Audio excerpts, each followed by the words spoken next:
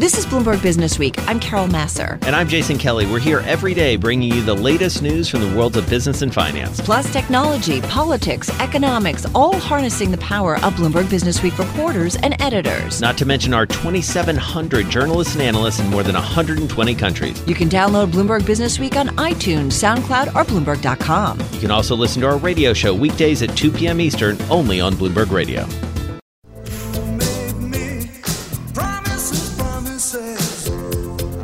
Soft sell, I believe, getting us into our next guest. He's in our Bloomberg 99.1 studio in Washington, D.C. Is it soft sell? It's not soft sell. Is it soft sell? No. I can't remember. I'll figure it out. We'll get it. Anyway, Shawn Donnan, great guy, music aficionado. He may correct me on this. Senior trade reporter for Bloomberg. Naked Eyes. Naked Eyes. There you go. Thank Sorry. you, Google. That's my bad. Okay, go ahead. So Shawn Donnan, trade has sort of, at least in the public consciousness, the investor consciousness, maybe taken, sorry to say, a little bit of a backseat to more geopolitical matters, at least over the past week. And yet, something big may be happening in D.C., in your neck of the woods next week.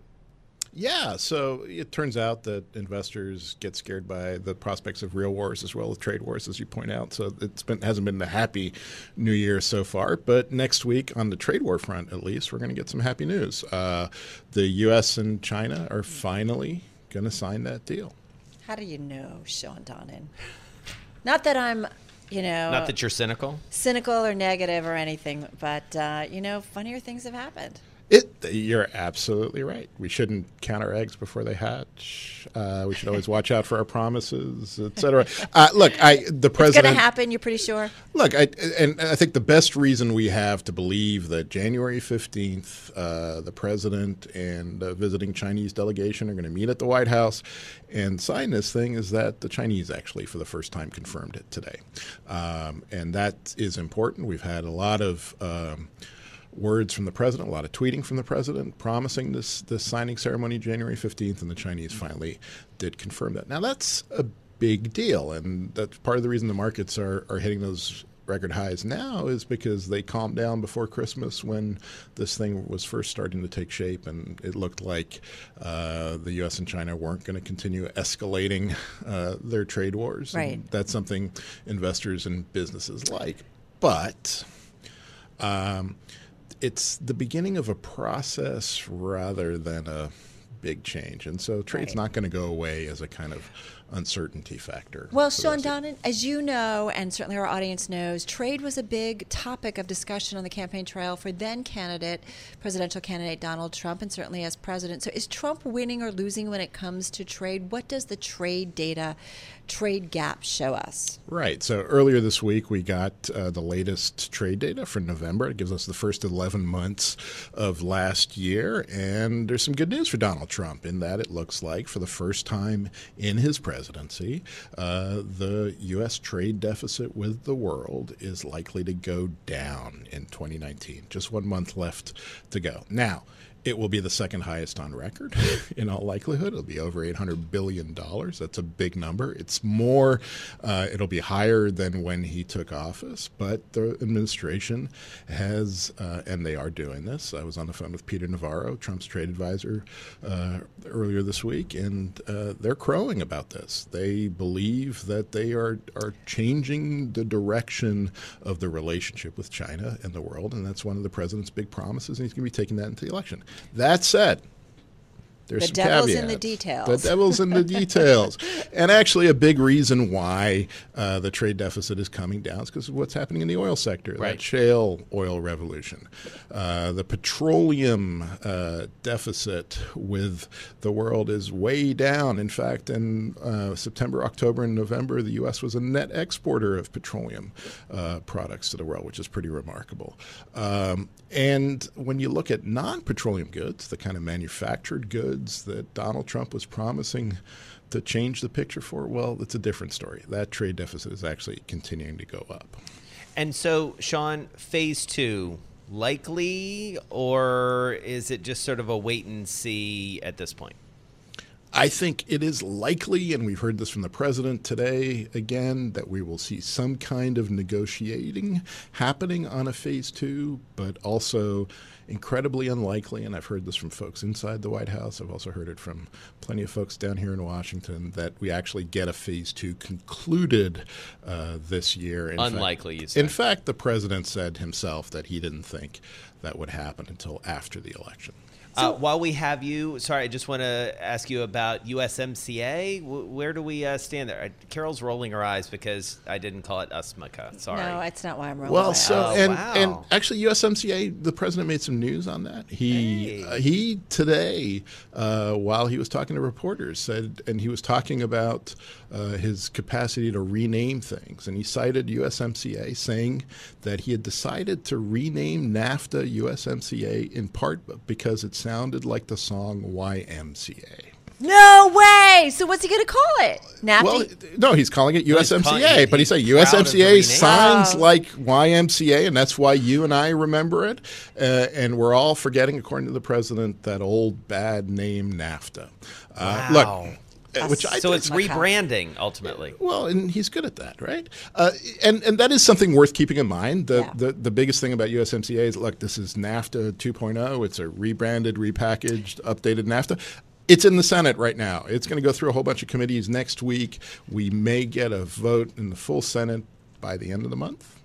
All right, well, we shall see. I'm going to put your story out on Twitter because I think what's interesting, too, is the manufacturing sector, which the president also talked about on the campaign trail, whether or not what's going on with trade is making a difference there. Shawn, Donnan, you are the best. Is that why you rolled your eyes at Yes, because I thought that with jobs, and I just thought it would be important, too. You thought that was more important than YMCA? We brought that news to people. I'm going to go out on a limb and say yes. Whoa. Shawn Donnan, senior trade reporter at Bloomberg News from our 99.1 studio in Washington, D.C. Listening to Bloomberg Businessweek, Carol Massar along with Jason Kelly. So, Jason, remember earlier this week, we caught up with the CEO of Tivity Health, and we talked about nutrition, care, wellness when it comes to one segment of our population, specifically seniors. Well, here to talk about the equal opportunity and access for all when it comes to healthcare specifically is Dr. Keshia Pollack Porter, professor and associate dean at Johns Hopkins Bloomberg School of Public Health.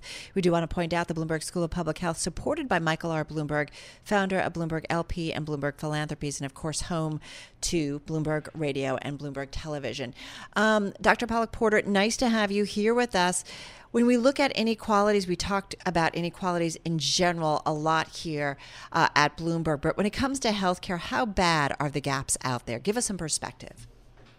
Yeah, first, thanks for having me today. I really appreciate it. Well, let me just start off by saying that we know that there are differences in terms of people's access to health services, people's use of health services, and we know that it's an economic issue because of the large number of the great amount of money that's spent on medical care expenditures. And why this is important is that these are preventable issues, and if we just do a better job of investing in what we consider more upstream, so things like poverty, education, housing, that actually can help keep people out of the hospital system and help to reduce costs. And Dr. Pollack Porter, I wanted to ask you about one specific area where you work, which is around physical activity. And it's so interesting because that feels very tangible in a way, and we're often talking about children and physical activity. Help us understand what your work has shown and maybe some of the solutions there. Well, we know that in this country that there are significant gaps in terms of access to being physically active and physical activity levels. We know that only 1 in 4 kids in this country are getting the activity they need, and we know that that proportion is even less for children from low-income neighborhoods and communities of color. One thing that we've been doing in our work is promoting something called play streets. And play streets are a way of temporarily transforming a neighborhood. Think about something as ubiquitous as a street in front of where you live. You can take those streets, take them back so that they're not just seen as places for cars, and transform them into places for kids to play safely. We see that play streets are really important in areas that don't have access to safe places for kids to be active. And we know when kids aren't active that has implications for obesity, for behavior, for learning. And so we've really been partnering with communities across the country to make these areas more accessible and to give kids safe places to play and be active. It's interesting. I'm listening to you say that, and I thought, man, growing up, I'm one of 7 kids. We just lived outside, and that was every season, winter, summer, spring, fall. We didn't need to set up something per se. That's what we did. And I do wonder, I think about healthcare and the deeper issues. Like you note that if we had fairer wages, housing and transportation, for instance, there would be a knock-on effect of better health. We have some really deep-seated problems within our society that ultimately affect healthcare, the current situation, and the outcome. And I think, how do we start to tackle that? What's the best thing to do?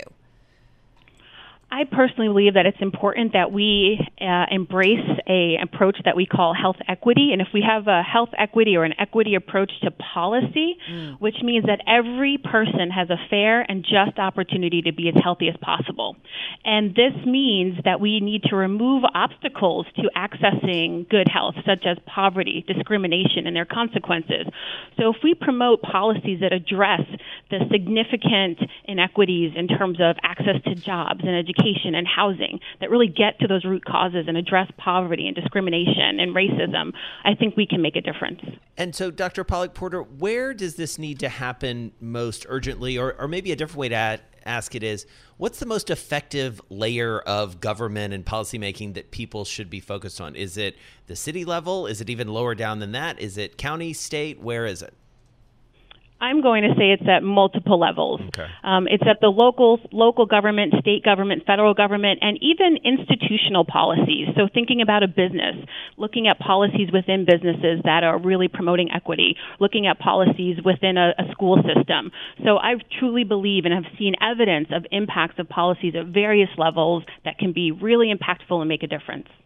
All right, we're going to leave it there. Thank you so much for spending some time with us, Dr. Keshia Pollack Porter, Professor and Associate Dean at the Johns Hopkins Bloomberg School of Public Health. And as you might have picked up on the name, the Bloomberg School of Public Health, supported by Mike Bloomberg. He's the founder of Bloomberg LP and Bloomberg Philanthropies, and also owns this radio station. He does indeed. Turn your love around.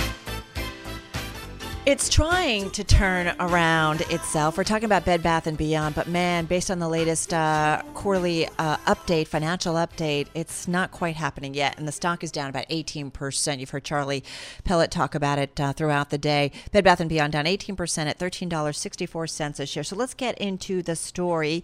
Following the company, Seema Shah, Director of Consumer and Retail Trends at Creditntell.com, known to our Bloomberg audience. She was a former analyst with our Bloomberg intelligence team. Seema on the phone from Great Neck, New York.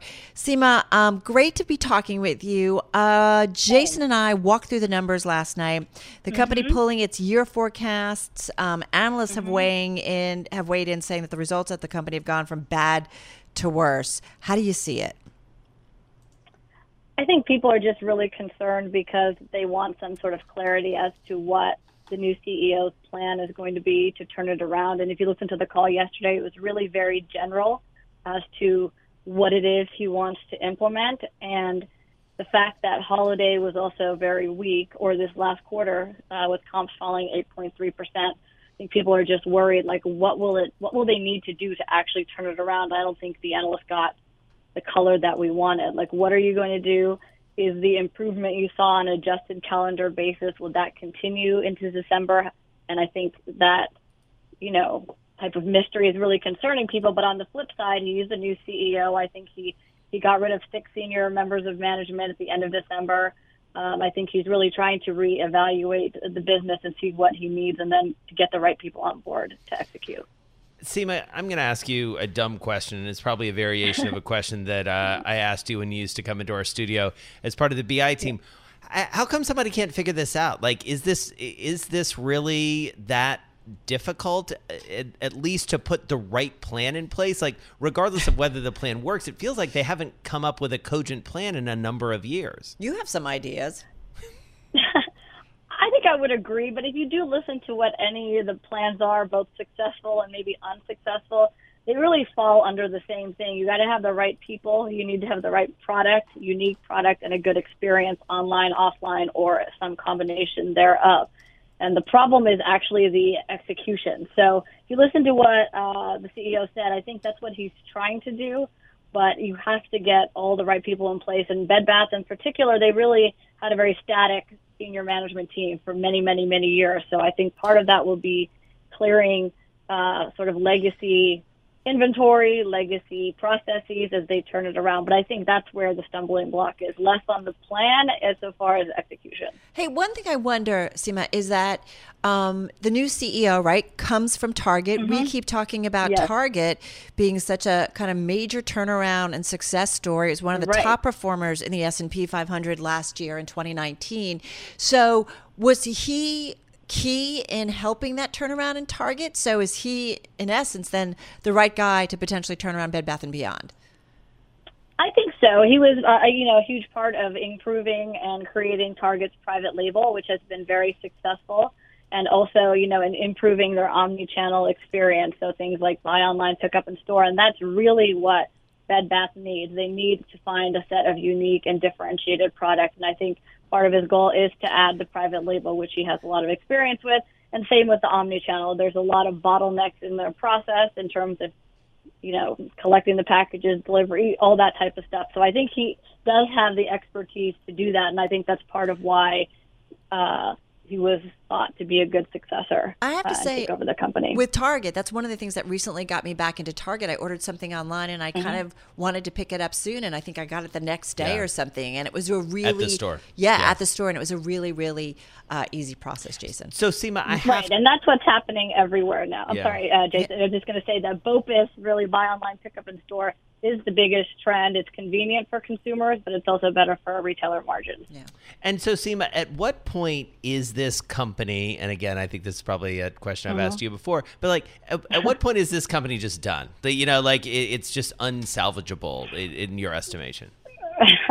Well, I would say from a balance sheet perspective and a credit perspective, they're in decent shape. They have plenty of cash. They generate a lot of cash. So I don't think there's any fear on that end at this point. It's not like some of their competitors. But I really think that after they do sort of this optimization and cut costs and figure out what they need to do, the other bigger effort and where you'll decide really if the company is going to succeed or not is whether they can become relevant again to younger customers. Because, part of what he mentioned yesterday, according to an NPD study, they don't have a lot of, they have a very weak connection with Gen Z and millennials. Right. And I think for most retailers, that's really the key. And if they can't do that, then, they'll at least be able to maintain margin in the near term, but longer term sales would be a risk. So I think that's where that's when I'd be really concerned about the branding or, can they be relevant? Is it even a concept that needs to exist in 2022, NPD, of course, a big group that follows retail. Hey, one thing I want to ask you about, Seema, is I'm looking at the balance sheet on the Bloomberg, the FA screen. I know you're probably really familiar with it,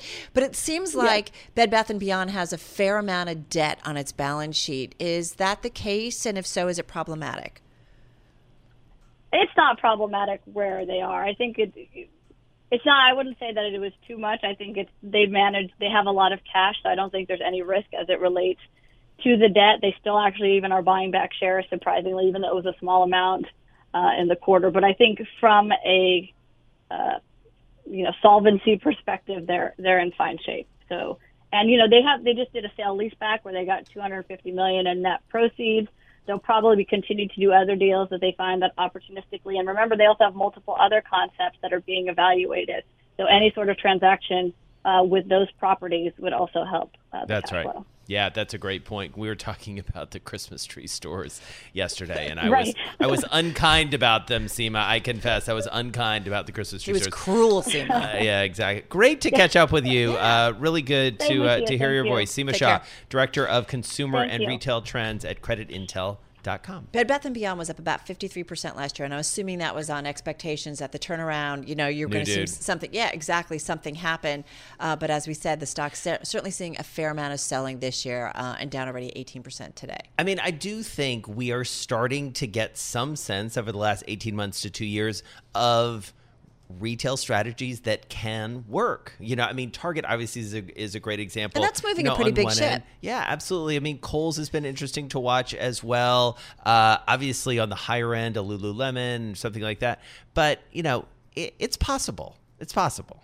It's possible, absolutely. And we'll see what happens. And, since this guy is certainly familiar with what Target went through, but I think that's also very key when you've got an existing management infrastructure, changing the mindset Well, and the having idea that to he get got rid of people. six senior executives at the end of last year. It is a reminder that these things don't happen overnight. No. And yet I do feel like we've been talking about this name for a long time. Absolutely. And right now you've got 12 holds on the stock, 5 buys and 3 sells, according to Bloomberg data. So, that's your mix when it comes to the analyst community.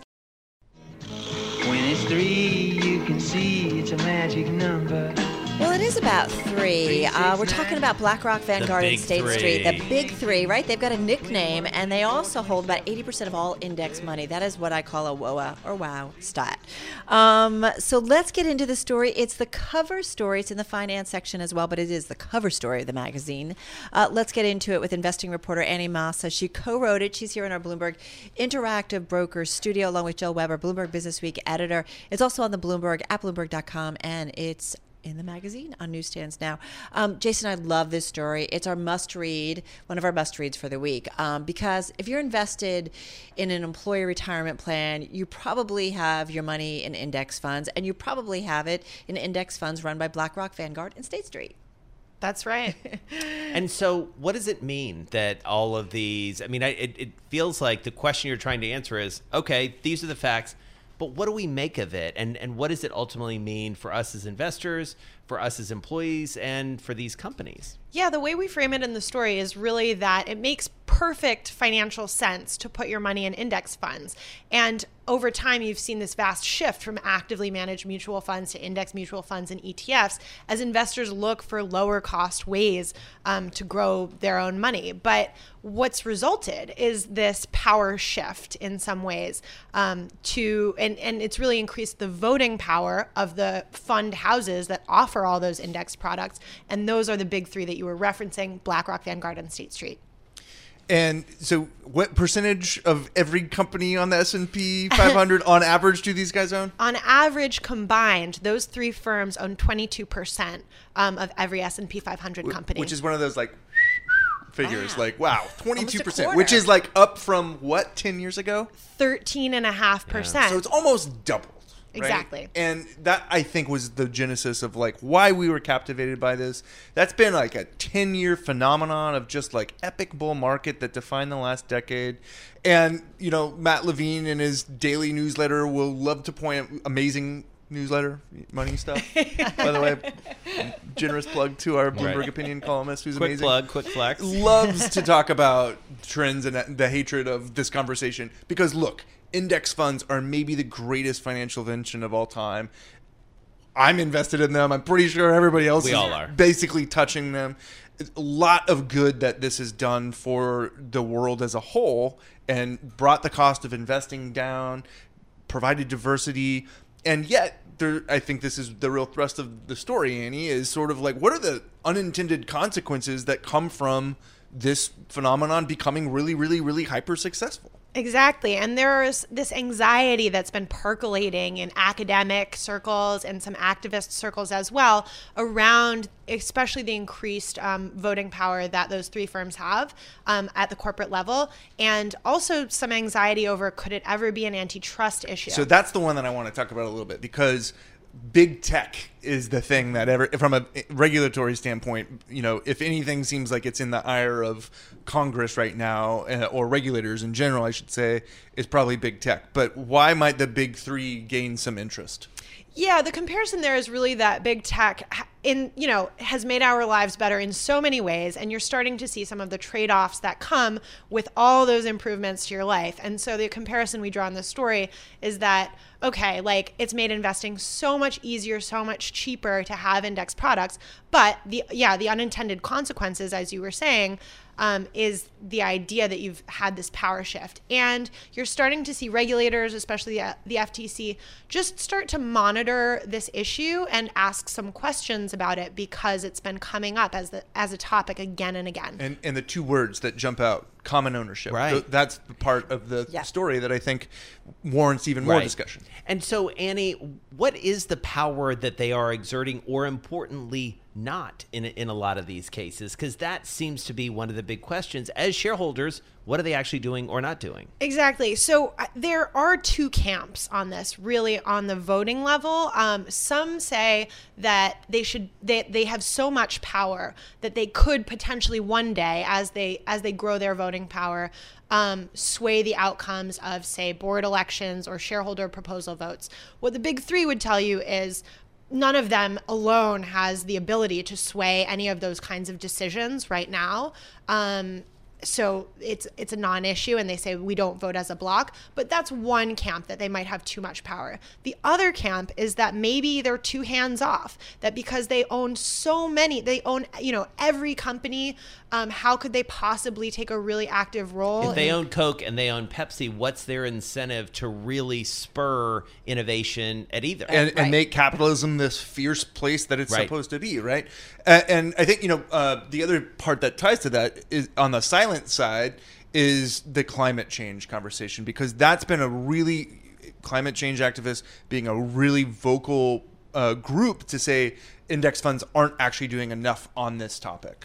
And there's been so much scrutiny there that actually today you did see BlackRock join this investor advocacy group on climate change. All right. Good stuff. Great story. It's the cover story. Check it out when it hits newsstands. You can read it on the Bloomberg terminal and Bloomberg.com. Today, Annie Massa co-wrote the story, investing reporter for Bloomberg. Joel Weber, editor of the magazine. He was here with us as well. It's great visual, too, when it comes to the cover.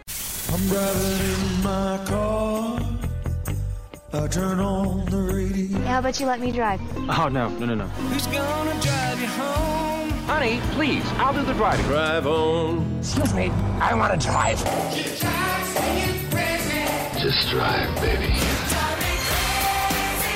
It's the question that drives us. Drive a race, take a break. We can reach our destination. This is the Drive to the Close. That funky music will drive us till the dawn. On Bloomberg Radio.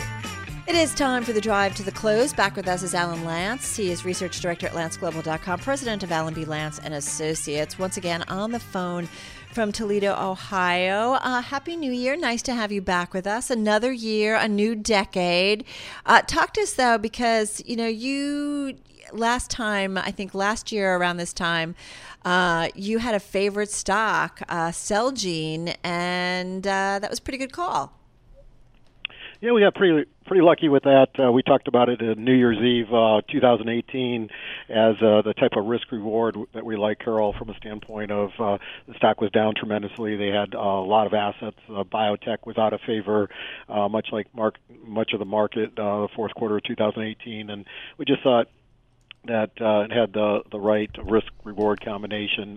Little did we know that, 8-9 days later they would accept a takeover at a what turned out to be a 70% premium to as far as where it was trading. Alan, were you like, all right, everybody, close up the shop. Yeah, we're done my work for the is year. done here. We did well. That was an $88 billion deal that Bristol Myers Squibb did for Celgene. It was huge.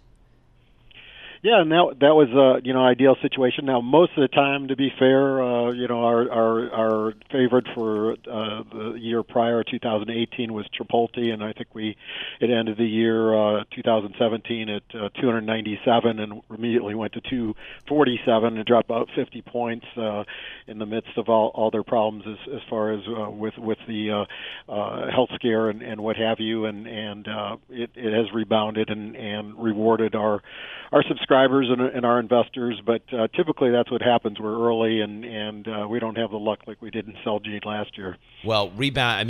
Just talking about Chipotle for a second. Rebounded is an understatement to say the least. It almost doubled last year alone, and it's at another high, I believe, a 52-week high today.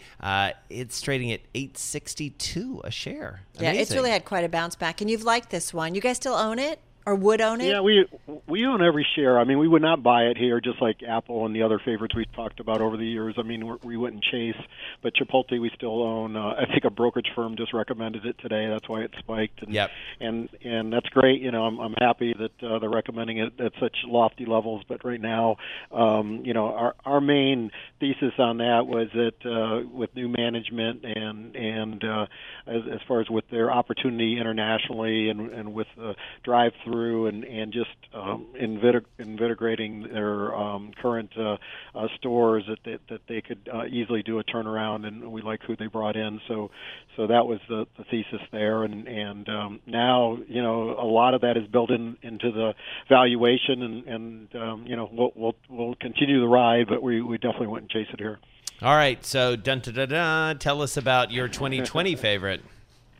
Well, our 2020, we like Cisco, CSCO systems. I think investors are missing out on that. They're going to benefit in 5G as the service providers there start building out their enterprise delivery networks.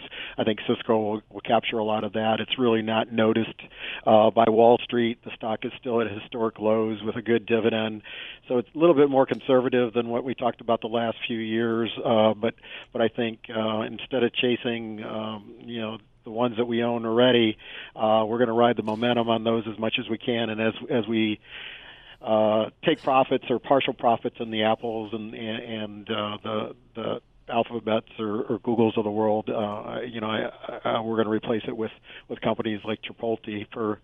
For listeners that have a craving for something a little bit more speculative, I think Nokia. Wait. I want to go back to Cisco for a second. Alan, what's your thinking here? I'm looking at some of the projections in terms of revenue growth quarter to quarter here. And so far, based on estimates, we're looking for revenue declines in the upcoming couple of quarters, earnings growth, but revenue declines, which always makes investors a little bit nervous here. So what's the thinking? You think that the projections that are out there are too pessimistic or what?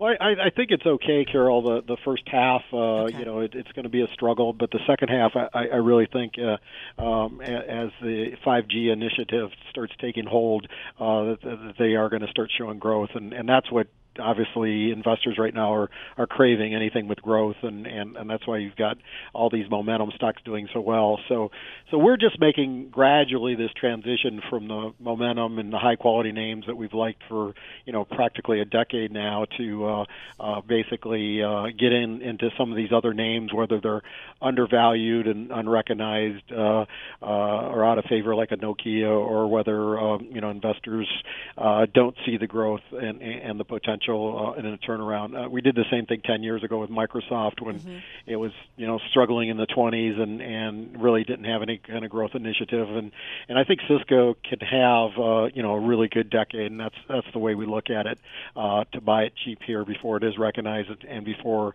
you start seeing the growth, because by that time I think, you know, the stock could be 20-30% higher. Right. I do think Microsoft's been one of those sleeper stocks of the last 3 years. It was up 55% alone last year, and on top of that, you had you know, more than a 1% dividend. So all right, so let's talk briefly about another 5G related name. That's your speculative pick for 2020, Nokia. That company's had a tough time of late. What could turn it around? 5G?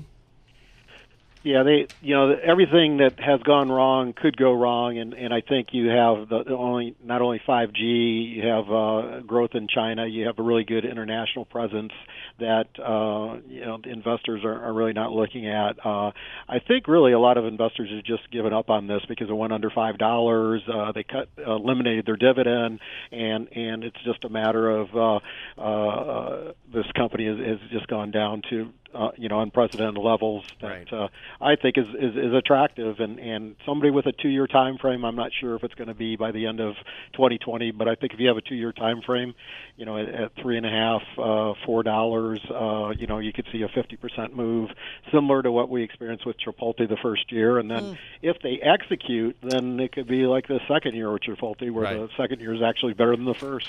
Interesting. All right. Well, love talking names with you. Thank you so much. Alan Lancz, Director of Research at LanceGlobal.com, President of Allen B. Lancz and Associates. He joined us on the phone from Toledo, Ohio. Thanks for listening to Bloomberg Businessweek. You can subscribe to the podcast on iTunes, SoundCloud, or Bloomberg.com. You can also listen to our radio show every weekday at 2 p.m. Eastern, only on Bloomberg Radio.